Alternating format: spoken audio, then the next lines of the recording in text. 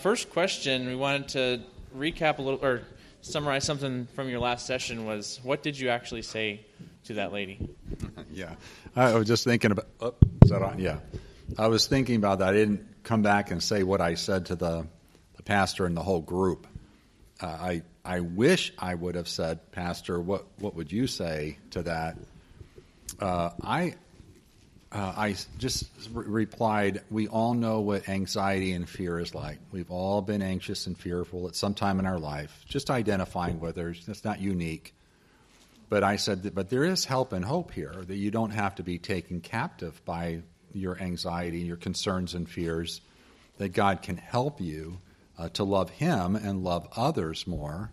So there is help and hope to work through that kind of anxiety and fear that can be crippling. And at that point it was just kind of awkward because she wasn't looking up. And I looked at the pastor, and then he said some other things. But I said something else, but that's what I said. Afterwards, I did go to the pastor. I said, that was a pretty awkward question there. And he goes, I'm sorry. He said, I put you on the spot, And I said, yeah, well, I think the various men and ladies can minister to her on that one. But that's what I said. So do you have a reference guide that you use for counselors at your church, or a place that they can, if someone comes in with a certain counseling case like anger or lust or something, do you have a reference guide where they can kind of go and see a list of scriptures and how to deal with that? There are topical tools on passages of Scripture on topics. Dr. Adams has a few list pages in What to Do on Thursday, that book. There is John Cruz's book, which is a topical guide for Christian biblical counselors. There's one for men, one for women, one for just counseling issues. And it kind of gets you into the ballpark of, here's some passages that talk about particular issues: depression, anxiety, fear, sexual lust, things, pornography, things that come up. There's passages, several of them usually, on that. And you can just look at those passages and then pick one. But you can get that off of Amazon. Let me add to that just a little bit. Those are useful tools, and we even have some. We're in the middle of building a counseling library, not physically, but in the room formerly known as my office, right over there, we have several boxes of books, and in our new building we'll have a counseling library. It'll have some resources like that. But to add to that, if you want to counsel somebody, it's helpful that you know the Word of God. It's helpful that you have sifted the Word of God through your own heart and mind. And I would say this: if, for example, somebody has an anger problem and you can't think of a single verse or Bible reference, even in the ballpark about anger, then probably better for you to do a Bible study on that. Take a week beforehand, before you look up all the easy references. You do the Bible study. You work through, why have I never seen these verses before? I think Stuart would agree, you'll be a better counselor if you've sifted that through your own heart. Yeah. So it's some of each. On the spur of the moment, when somebody says, can you give me 5 verses on anxiety? It feels like a Bible quiz. It's great to pick up something. But before you start a long-range topic, it ought to filter through your own heart, really. Yeah. Good point. Yeah, very helpful. So we talked about the conference table, and there's a place where you're going to make sure no one's, lashing out or speaking hurtfully. How do you handle someone that is continually hurtful, they're stubborn, they're not cooperating, and they're just constantly putting down the other person? I would want to explore a little bit more on the information on that one. If someone's not wanting to change and be more like Christ, I'm going to want to probe more into that person's life. We're called to be followers of Christ. He's conforming us into His image. That's not like the Lord Jesus. So what's really going on here? And usually I'm going to hit pride and selfishness. And if it's marriage counseling, and if it's the guy that's like this, I like to meet separately with him. And it's not like I take him behind the shed. But what I want to do is I want to talk to him fairly admonishing him out of love for him, but rather blunt to him that this is not the actions and attitudes of a man of God. And I'd rather say what I need to say to him and show him the references from Scripture and do it privately than in front of his wife. Because if she's not that mature, she'll use any ammo at home to go after him rather than just pray for him. But sometimes I just need to talk with them for a few sessions to confront pride and selfishness is usually what's going on. Do you think sometimes it's a little bit easier if it's not in front of his wife that he can kind of be humble and then kind of repent of it instead of having to defend himself? Yeah, usually they're thinking, what is she thinking or going to say? But if I want some honesty, to get information, it's good to have her there so he doesn't pretend to be someone he's not at home. But yeah, every case, you want more information, but pride and selfishness get, stubborn and harsh, and Steve, did you have anything? I totally agree. Another question. As believers grow, they notice more sin in their life. How do you distinguish between someone regressing back into sin and a healthy view of they're recognizing more sin in their life? Yeah, it seems as if in Scripture, when a person comes to know Christ as Lord and Savior, the overt sins, the actions, the overt sins are being put off and replaced with the righteous counterparts, the opposites. But the heart, the thoughts, the beliefs, the desires, that takes time. And often the more you keep growing, and I picked this up, I don't even know where, but different books on holiness. Just the more you grow closer to a holy God, the more you're going to see your unholiness, your lack of it. But more in the inner man than overt acts. So that those are often put off and replaced. But the heart, you're just getting close to light and holiness, and it shows up. So you see Paul at the end of his life, chief of sinners, and you're going, what? He just is close to a holy God. But that should take everyone to Christ. There's forgiveness, there's grace, and not wallowing around in poor me. Sure. So is that helpful? We're not going to ever see ourselves sinless at all. We probably will see more of ways that we need to grow and change. But our hope's fixed on the Lord. It's not, I just realize it's heart, it's beliefs, it's thoughts, it's desires that need still more conforming to the Lord. Is that helpful, Steve? Yeah, I think the key word is recognizing sins. I don't think recognizing more sin is necessarily a sign of maturity. It's just a sign of having been around longer. The maturity comes in how quickly do I respond to those sins? How quickly am I humble? I totally agree. When you're first saved, you're kind of saved out of the big giant ones. Okay, I don't want to be a drunk anymore, and I'm gonna pay my bills on time.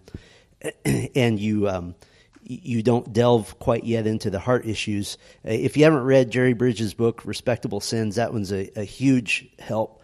But maturity means that you're running more quickly to the cross. You're running more quickly to humility. That when your spouse says, "Did I hear you right when you said this?" that doesn't start a 4-hour conversation. It starts a 4-minute conversation of, absolutely, I said that. Here are the heart attitudes that came from, that was wrong, that was sinful. Here's my 5-step plan to repent. Any questions? That you're quickly doing those things. That's where that is. But I totally agree. that the longer you're around, the more sinful you realize you are. And that's discouraging, but at the same time, I don't know about you, but don't you have, from all of today, don't you have a ton of hope? Just for yourself. I know most of you came really for you, not because you're doing counseling, but you're counseling yourselves. But yeah, absolutely, the response is faster because you're in Christ. And so why wouldn't you respond faster? Agreed. So you mentioned one of the things that we talked about was the tent pegs, making hard stances on preferential issues. How would you handle something like that if it's a regular church member dealing with, maybe it's an elder or something that keeps digging in those tent pegs, or maybe it's a child and their parent, just someone with authority over them, and they're the ones that are digging in those tent pegs? It's not a biblical issue, but it does seem like it's a hard heart.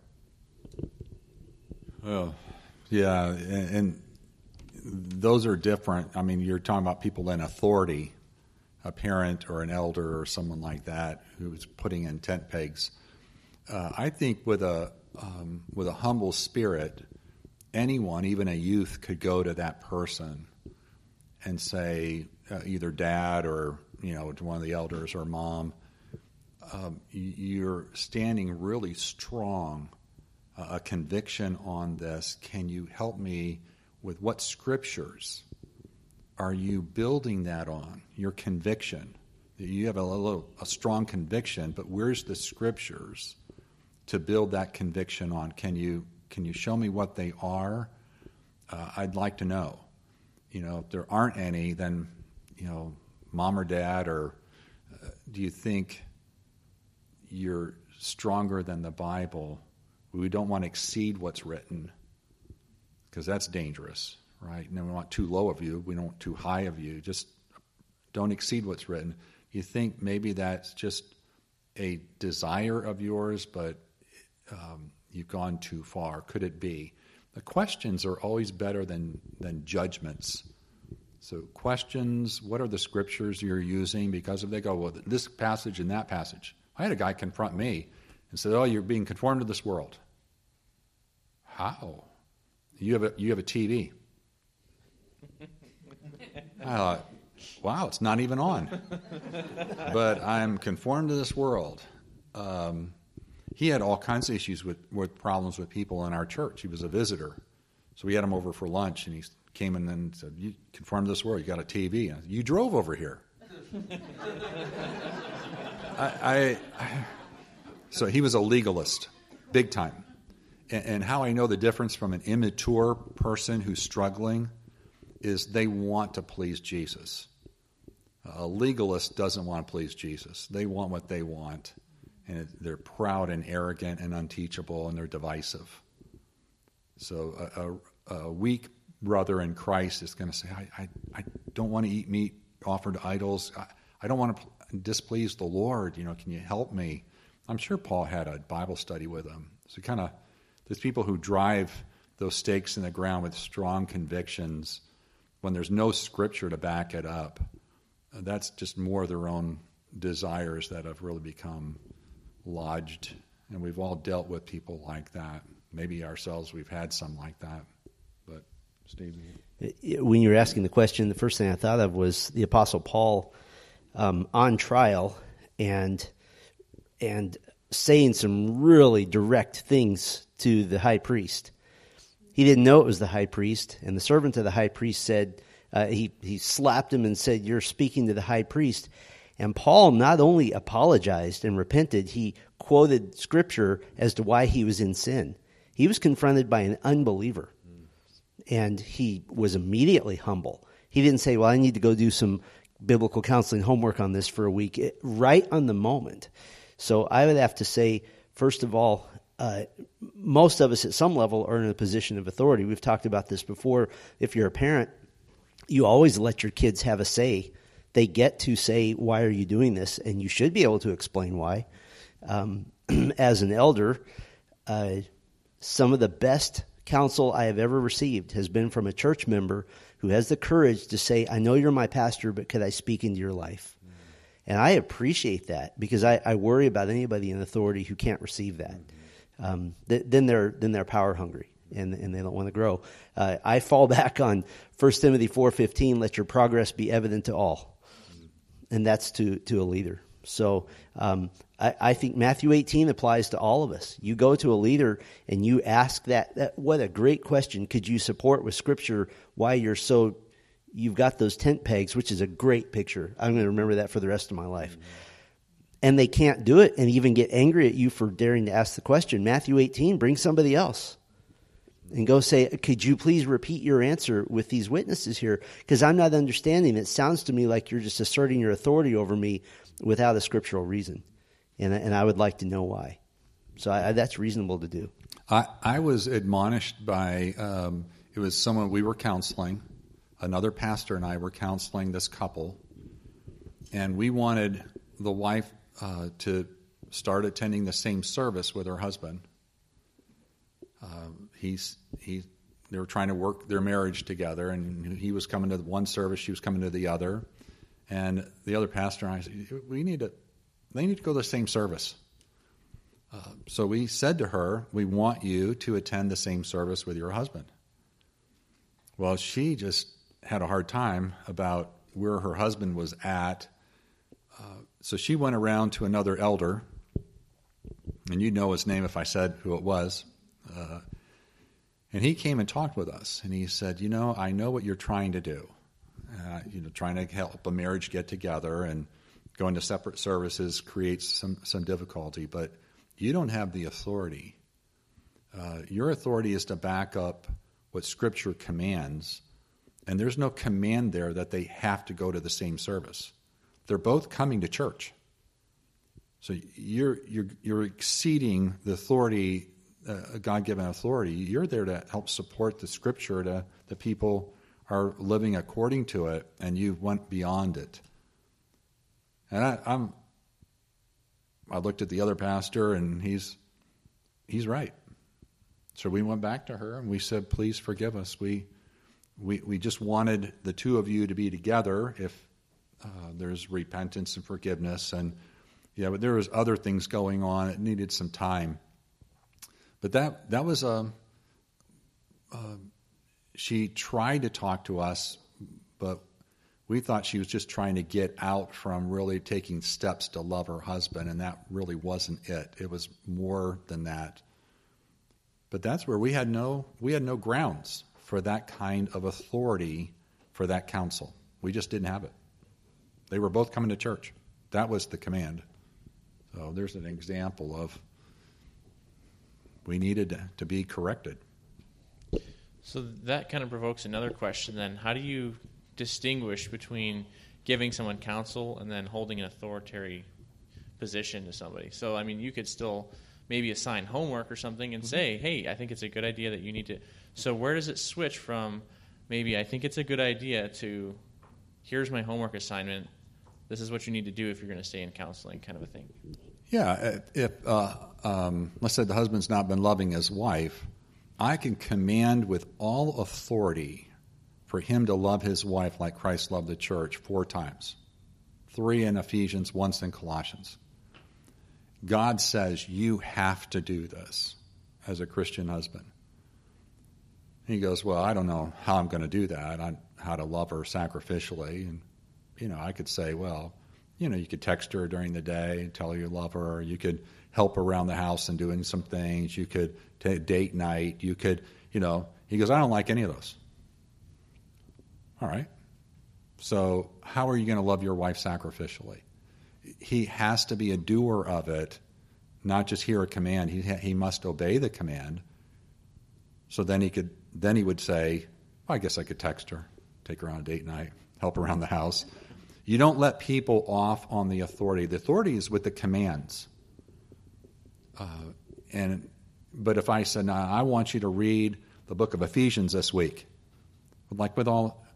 he doesn't have to do that. I'm trying to help him grow.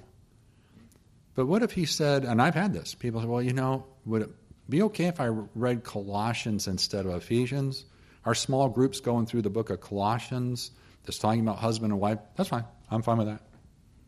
So flex where you can, but be firm on the commands. They have to do what God says to do, but I'm flexible on how they might want to apply it. I can give suggestions that may help them, but they have to apply it. That makes sense. Yeah, Steve, would you do anything different on that? The authority is with the commands. Yeah, I guess pick which hill you're going to die on, and you're going to die on the authority of Scripture hill. Now, there may be a time where you talk to them and you say, "We've met 8 times. You have done the homework I've asked 0 times."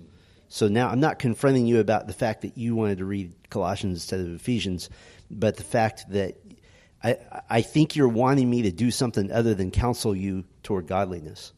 And maybe you're wanting me to, rubber stamp sin you would like to commit or something like that. So if there's a pattern there, but absolutely, you're on their team. You're there to serve them. You're there to not dictate to them, which is one of the great things about Romans 15:14, that you're competent to instruct one another. That it's church member to church member. That there's a mutual accountability. There's no authority there. It's just the authority is the word. And that's, people get scared. When I end up involved, they, oh no, the principal's been called, and instead of the lower level, which I think is in a lot of ways more effective. Great. For non-sin issues, how do you reconcile the need for right timing and not letting the sun go down on our anger without sounding like nagging and causing additional conflict? Can you read that again, the first part? So for non-sin issues, how do you reconcile the need for right timing and approaching something with right time versus don't wait, don't let the sun go down? For non-sin issues, that I would want to know what kinds of things are we talking about there. A lot of ladies get a really bad rap of being nagging when it's really willful neglect and forgetfulness on the husband's part. And at some point, forgetfulness, and we all can be forgetful. So reminding, the Bible would be probably a third as thick if we only needed to hear things once. There's so much repetition in here, parallel passages and etc. So we need reminding. We can be forgetful. Peter said, I write these things to stir you up to remembrance. We're forgetful. But at some point, even on the non-sin issues, it's willful neglect. And that is a sin issue. Now I'm not listening to you or wanting to love you or care for you. That is a love issue. And I'm talking about a situation with a husband and wife where I'm not living with her in an understanding way at all. There's reminding, and then it gets to a place where it's willful neglect to listen and love properly. So where does it cross over? Is it 3 times? Is it 4 times? I don't know, but I think a person can be able to go, I've told you literally 10 times about something. That's way too much. Once or twice, and then it's write a note to yourself if you need to, set an alarm on your phone if you need to, but don't say my wife's nagging me when it's my willful neglect and lack of love, if that's the situation. Just to add to that, I think I understand the question, anger at a non-sin issue, but you don't want to bring it up at 11:30 at night. Yeah. Oh. Yeah. I love what Stuart just said. If I'm angry at a non-sin issue, that's my problem. Mm-hmm. That's an issue I have. But I completely agree. I loved the pie chart you put up, the 7%, 38, and 55%. Yeah. I would say nagging falls in the 93%. But I would that usually it's tone of voice and it's presentation. But I would say this too to men who feel like it's somehow their God-given right to never be nagged or whatever you want to say about that. Mm-hmm. Hebrews 12:3 says, "For consider him who has endured such hostility by sinners against himself, so that you will not grow weary and lose heart." That we might just say it this way: well, man up and sit and listen. Mm-hmm. You can do that. You won't die. No man has ever withered and died on the spot because his wife was nagging him. And you know what? If you listen more, I'll bet a nickel she nags less. Yeah. Because you listen. But that is a stellar point. That us as men, we just kind of tend toward that. Well, she's nagging me all the time. But are you actually listening? Yeah. Maybe she's tried every other avenue, so she's going to raise the temperature a little bit. And then you start quoting Proverbs, well, a quarrelsome wife, I'm going to go live on the roof. Mm-hmm. How about a listening husband? So Great point. Yeah, thank you for that. Well, and it sounds like there needs to be a distinction between preferences and actual sin. Mm-hmm. And it sounds like if it's a preferential issue and you can ignore it and it's fine, then you should do that. And if it's an issue of neglect, then it's like crosses to sin, and you need to address it now. Yeah. So just to ignore it if it's not sin and address it if it is sin, kind of. And I would say if there's an issue that has to be really talked through, don't do it at night. It's easy to sin when you're tired or sick. And if you're sick and tired, but seriously, at night, everyone is at their lowest energy, and it takes prayer, self-awareness, right? Looking at the log in your own eye, and you keep pressing, and everyone's tired, you more easily sin. And at night, it's just better to say, listen, I love you. I mean, a husband to a wife, I love you. I know there's something between us. Let's pray. Tomorrow, let's plan this time where we'll sit down and we each can think it through, listen to each other, and work at resolving it. You keep pressing it at night, and you're talking divorce by 11, 12 at night. It's a little thing. It could have been resolved, but it's gotten really bad, and now we're going to call the pastor, at midnight, come over here. You've had some of those. But it's just wisdom. Don't let the sun go down. Deal with it quickly, but it doesn't mean the sun's already went down. Just don't push it.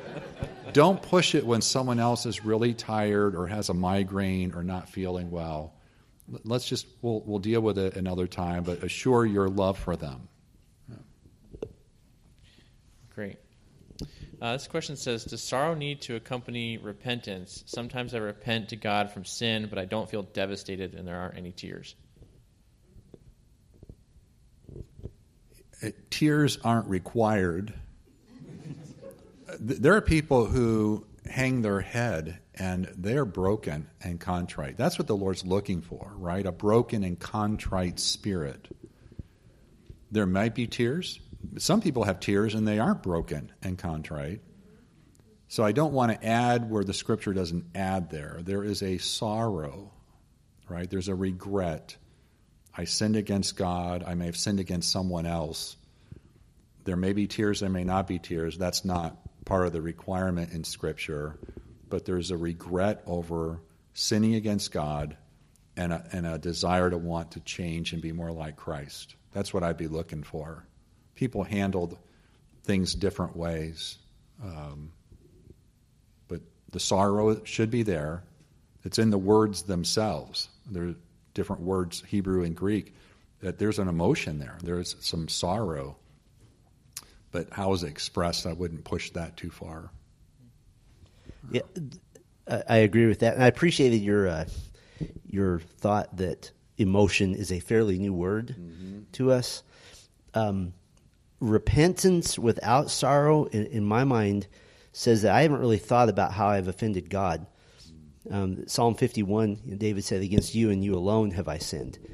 That's sorrow, and I think that goes beyond an emotion. Yeah, your emotions are involved, but there's an acknowledgement. I have offended a holy God by speaking a harsh word to my wife, and so that if that doesn't create sorrow, I don't think that's repentance, because it's a sorrow that makes you say, "I don't want to do that again," or "I want to do it less frequently."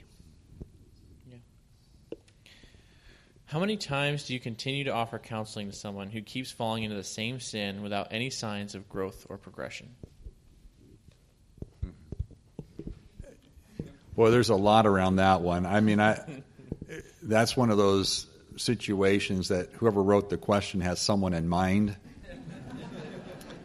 And And it's like answering without the data needed.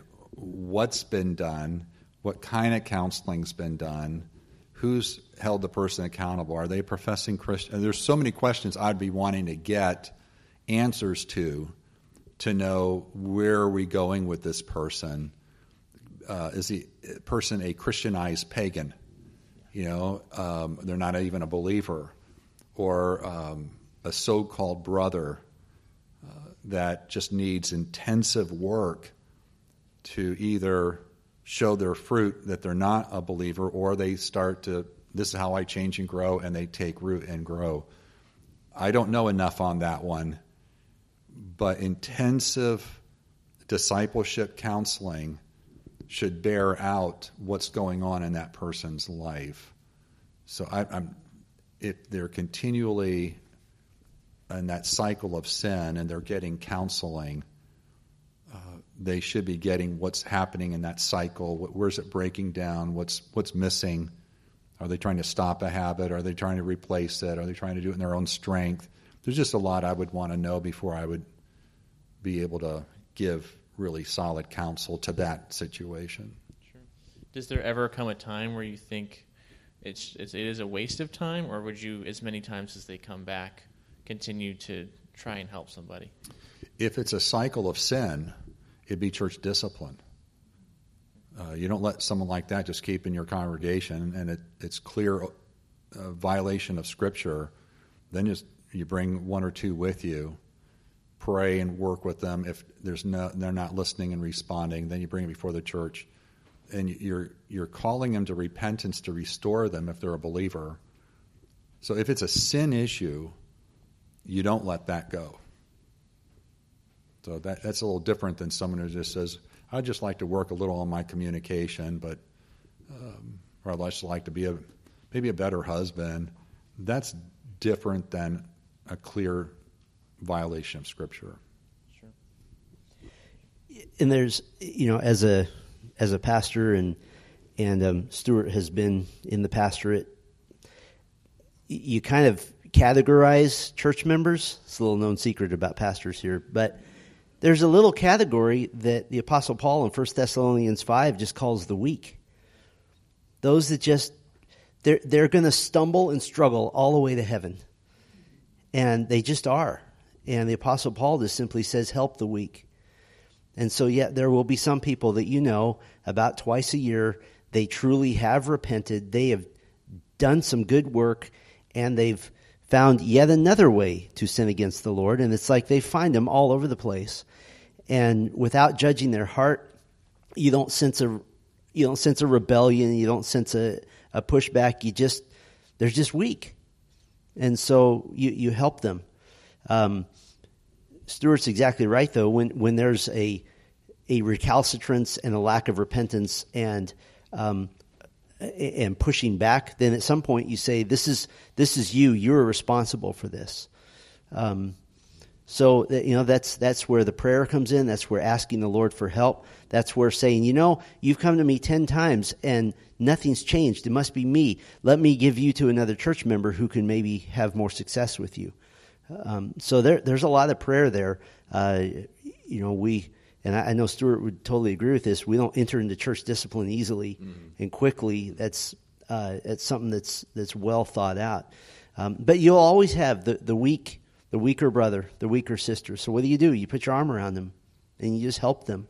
And you get the mature and you match them up with the weak.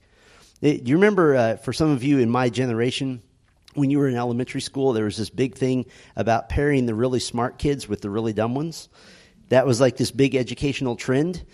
Horrible in education, great in the church. Pair the mature with the weak and have them help one another. But I think I loved what you just said. There might be some who just kind of want the attention. And so at that point, you have to call them out on that. That, why are you craving this attention? Why do you want to take up this time? Sure. I usually will say if they're not doing their work and applying it and they can, then I'm not meeting with you until you get it done. So when you're serious about it, you're not going to be a professional counselee just keep coming to talk and not get solutions. When you finish it, then you call me and I'll schedule a time to meet. So we have something to talk about, a solution to your issues. That's how I handle, if it's a non-sin kind of a thing, they just want to grow in an area. When you need to get serious about growing in Christ. And I want to help you, but just sitting and talking about the same thing over and over again isn't really of help to you. It's not good stewardship of time for God's glory. Let me just mention something else totally off the subject while you're all here. You're here primarily to learn how to counsel one another. That very last page in your packet that Dr. Scott just went through, that identifying the thought and going through all the way through Philippians 4 through 9, that was worth the price of admission. Because if you do that, you're helping people on their way to thinking biblically and acting biblically. That was amazing. That was tremendous. And the chart a few pages earlier with the little clock that he went through, that's the entire basis of Stewart's book, Killing Sin Habits. And just to be really clear, in the book he says you don't just stop bad habits. You have to vivify, bring to life new ones. And so those two tools, I know as you're going through the packet, is maybe overwhelming. Skip to the last page, and if that's all you do, what a tremendous tool you're going to be walking people through. So I just wanted to make sure and get that plug in there. Had nothing to do with any questions. So that's the last of the written questions. We have time for one or two more out there. Yeah, they're still sitting here, so I guess so. Yeah. So we can take a couple questions now. We would prefer to have the questions be more generic instead of super specific into like one case, because then he has to follow up with a whole bunch of questions. If it's beneficial to the entire group, that'd be great. So does anybody have any questions right now? It's like, what do you do if a husband won't? You're sitting next to him. What do you do if a teen and they're sitting right with you? Don't do that. I can talk loud, it's okay. I'm just wondering, how do you change your approach when you're working with younger people? Like, I'm a teacher and I have students who are 13 and around that age. And so, because I'm blessed and I work at Christian school, I can use some of this as a teacher. But how would you change your approach, or would you change your approach if you're dealing with a student with anxiety or things of that nature, just in general? It doesn't have to be specific. A great question. How would I change my approach if I was dealing with a 13 or 14-year-old student? I wouldn't change it a whole lot. It's biblical principles, biblical commands. They're young adults around that age, or at least coming into young adulthood. Maybe not act like it, but they're coming through that era there, the age. So I would slow down if they're having trouble processing, but I wouldn't, may not give as much homework if they have a lot of homework every day and they need to. So I'd try to be sensitive there, but I'd be encouraging them, but I wouldn't change the commands or principles. And I would think the tools are applicable for them as well. Yeah. Good question. I agree. Any other questions? Well, one of the students in our master's program is also a teacher of the 12, 13, 14-year-olds, a Bible teacher, and she's using all of that, helping the girls that she's meeting with. Same thing, and they've surprised me as I'm looking over all of the reports of how well they're doing.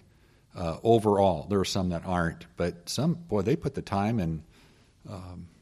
It's very encouraging to see that they want help dealing with issues in their life.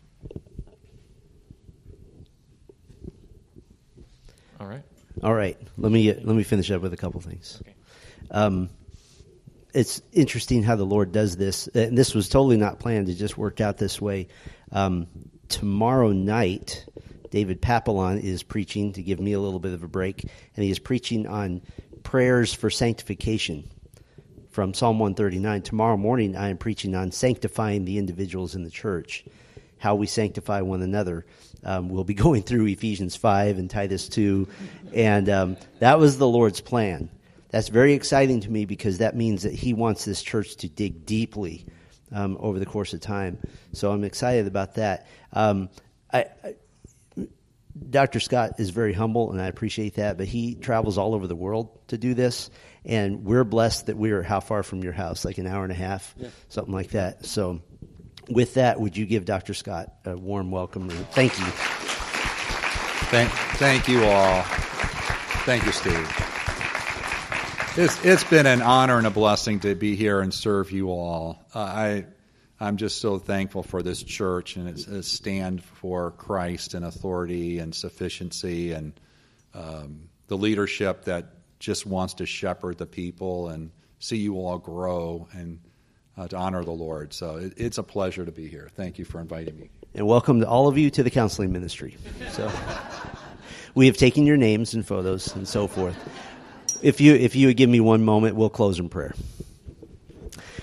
Our Father, the best part about today is while we have enjoyed the practical information about how to instruct one another, how to help one another in our walk with the Lord, how to help one another to decrease sin and increase holiness, the best part of today, Lord, has been through the Scriptures drawing our thoughts and affections to our holy God, to make us better worshipers, to motivate us to holiness, not out of a desire to keep a set of rules, but out of a desire to please a God who loves us so much that he sent his one and only Son to save us. And so we thank you for that, drawing us here today. Thank you for Stuart being here to minister to us, Lord, to give us a fresh perspective from a voice we don't get to hear very often. Thank you for all those who are here today, Lord, and we trust that they will be responsible for this information and be now used of you. And we will not be surprised when you place counselees in our paths, even in this coming week. Lord, would you use the information given today to sanctify our own lives, to make us more holy, to confront ourselves, and then be able to walk alongside, to come alongside and counsel others, Lord, to disciple them, to walk this walk with them until that glorious day when we are made like Christ. But in the meantime, Lord, we rest on the promise from 1 Timothy 4 that we looked at a couple weeks ago, that our work at sanctification in this life has ramifications in the life to come. And so we thank you for that, Lord. Let this be a church that loves Christ so much that we want to act like him, and that we are empowered by the Spirit and the Scriptures to do so. Thank you again for this day. Thank you for the privilege of having a wonderful guest speaker today, Lord, to pour into our lives. We thank you and praise you in Christ's name. Amen. Thanks for coming. You are dismissed.